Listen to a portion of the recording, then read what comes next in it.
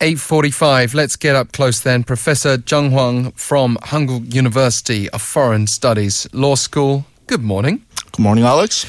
And as we now begin our second instalment of this brand new segment in our spring season, we're going to focus today on this presidential office scandal, the Choi Soon-sil gate, as it has often been referred to, but how it also relates to the Chaebols, the family-run conglomerates here, a distinctive kind of big business. Yep, exactly. And one of the ways that this scandal kind of broke open was that, these two foundations, known as Mir Foundation and K Foundation, and it seems like all the Chaebols contributed millions of dollars into this, and it turned out that it was under Choi Soon-sil and her, cronies' control. So that more or less kind of broke the story last September, and basically kind of the floodgate of the scandal happened. And I think really shows kind of a good insight into how politics and Korean economy, which is dominated by these Chaebol groups, actually interacted in this particular scandal. I mean, from a legal perspective, there seems to be a contradiction here because you've got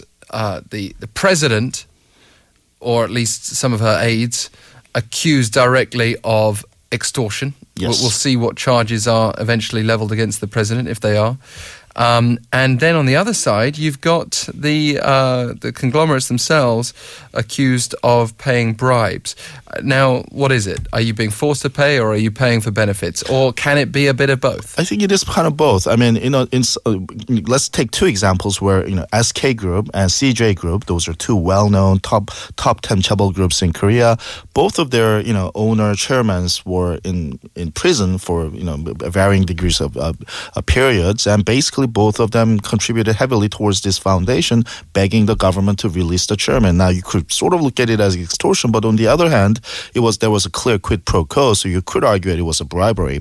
I think a special case could be made about Samsung, though. It wasn't exactly looked like Samsung was under a lot of pressure to give money, but Samsung actually voluntarily gave far more money than all the other Chaebol groups combined.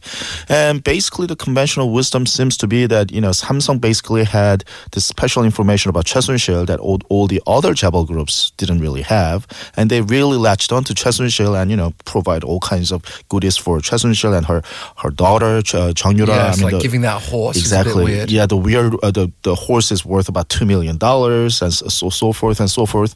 Not only that, the Korean Equestrian Association had used to be belong to the Hanwha Group, but when the Samsung and Hanwha exchanged some businesses, Samsung actually insists on taking that association chairman away from Hanwha Group, and which was kind of weird at the time because Hanwha chairman's son is actually a horse rider.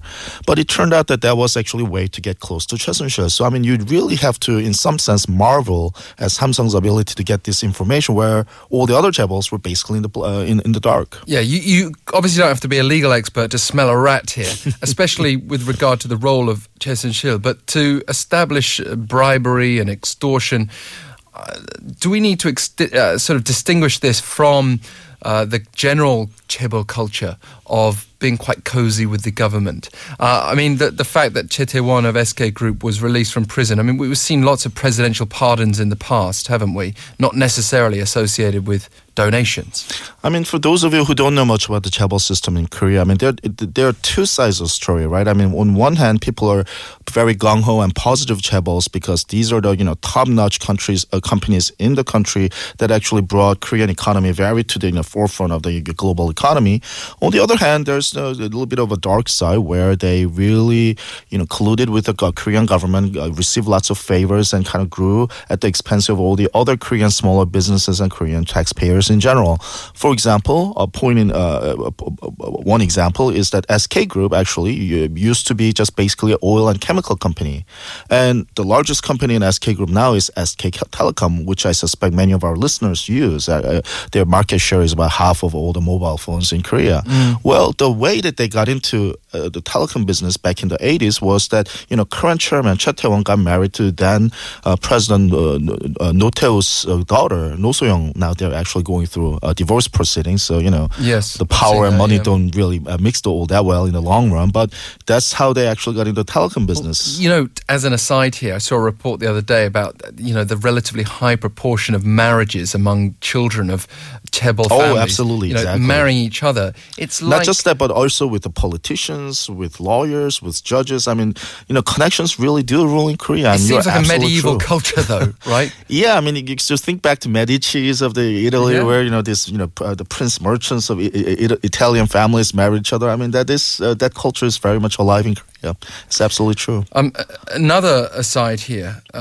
Let's talk a bit about Samsung. The fact that Samsung was at the top of the special prosecutions list, was that just because they had limited time? That too. I mean, they didn't need to pick and choose about what they focus on. And Samsung basically distinguished itself by being so I guess they had a penetrating insight about the special relationship with Choi Soon-sil and Park Geun-hye.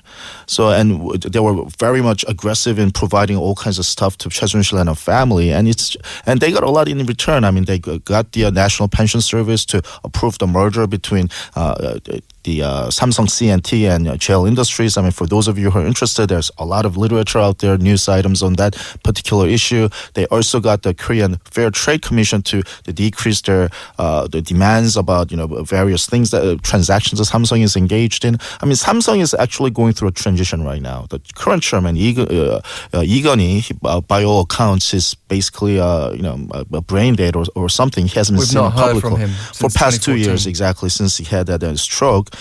And he has about 15 trillion won, which is about $15 billion worth of Samsung stock, which somehow needs to stay within the Lee family if the Lee family wants to retain the control over all the Samsung group. And I think the Lee family just was not ready for that transition. So they were just, pulling all the stops in order to make that transition work. And it also involved, paying bribes to Choi Soon-sil, it turned out.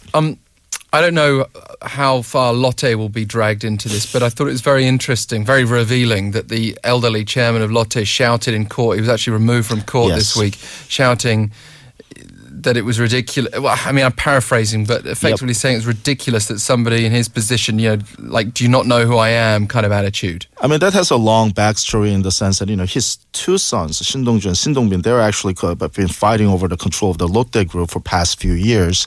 And one of the issues is that the Shin Gyuk-ho, the chairman that you mentioned, is he of sound mind? And he's, I think, 94 years old and apparently suffers from some kind of dementia. So, and, this is actually a very often repeated story with all these chaebol groups. The generational shift goes on and then the children fight. I mean, for example, there are three offshoots of Samsung Group, Samsung, CJ, and Shinsegae, and none of that split was very amicable. I mean, in fact, Samsung and CJ are at each other's throats for a few years over the inheritance issues. So, the chaebols do a lot to Korean economy, but there's a lot of messiness involved at the same time. Just to directly quote, so this was earlier this week, Korea Joung Daily Listen at 95. It's hard to know whether people are using Korean age or Western age with these things, but he's in his mid-90s. And he said, I am the master of Lotte Group. Who can possibly indict me? As he was pushed out of the court in his wheelchair. To add insult to injury for someone, as he shouted this in Japanese. Exactly, yeah. I mean, his two sons, their first language is not Korean. They've been educated in Japan for a long time. And in fact, the controlling companies that are private companies that control all these Lotte groups, both in Korea and Japan, are actually Japanese private companies. And we know nothing about the corporate governance of those private companies. And Shin Dong-ju and Shin Dong-bin have been fighting about this for a number of years now. Well, dementia issues aside, and certainly don't want to target that one person, it does perhaps tell us something about the attitude that is pervasive. So the question then is, what do we do about it? What possible reforms are available to us? I mean, the Minju Party candidates are all calling for some kind of chaebol reforms. The leading candidate, Moon Jae-in, basically wants to focus on top 4 chaebols and basically forced on corporate governance reforms. I mean, different chaebols have different level of reforms. So for example, you probably haven't heard too much about LG lately in terms of scandals, and that's because just about their new smartphone. Yeah, exactly, which they seem to be doing some strange thing with their marketing. But anyway, that's a whole different story.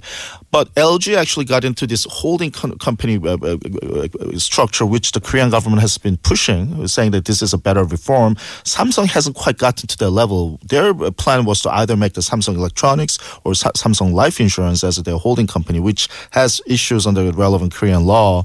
So it looks like that was the direction they were going, and then they got stopped cold by the Choi Soon-sil gate. But there are also these calls to actually bring about economic democratization. The slogan of the Park administration that never really came to fruition. Right. Exactly. And her close advisor at the time, Kim Jong-un, quit her party and went over to Moon Jae-in's party and now quit that party, and who knows what. He's still in the mix. He's in the mix somewhere. They call him the kingmaker. Yeah, he wants to be a kingmaker. We'll see. But, I mean, the idea is fairly vague. Well, what does it mean to make the economy democratic? I mean, once a political concept, bring it over to the economy, I'm not really sure you can talk about income inequality or wealth inequality. But the bottom line is that everybody agrees that Chaebol has way too much power. Yeah. And in this scandal shows that Samsung kind of had this insight into the dark corners of Korean politics and really took advantage of. And, National Pension Service lost a lot of money because of that. And we'll see, if effective reforms can take place. We're out of time. Maybe, just in conclusion, though, it's in the hands of us, the consumers. We've already touched on a number of big products there. You start stopping sales and companies will no doubt pay attention. I said it earlier in the show on another subject, but again, money talks. Professor Hwang also talks, and it's a pleasure to have you in the studio. Thank you very much. Thank you. Professor Joung Hwang of Hankuk University of Foreign Studies Law School with Up Close, and that's our show for today and this week. We'll be back Monday at 7:05. Stay with us for Careerscape and Kurt Asian after your news headlines.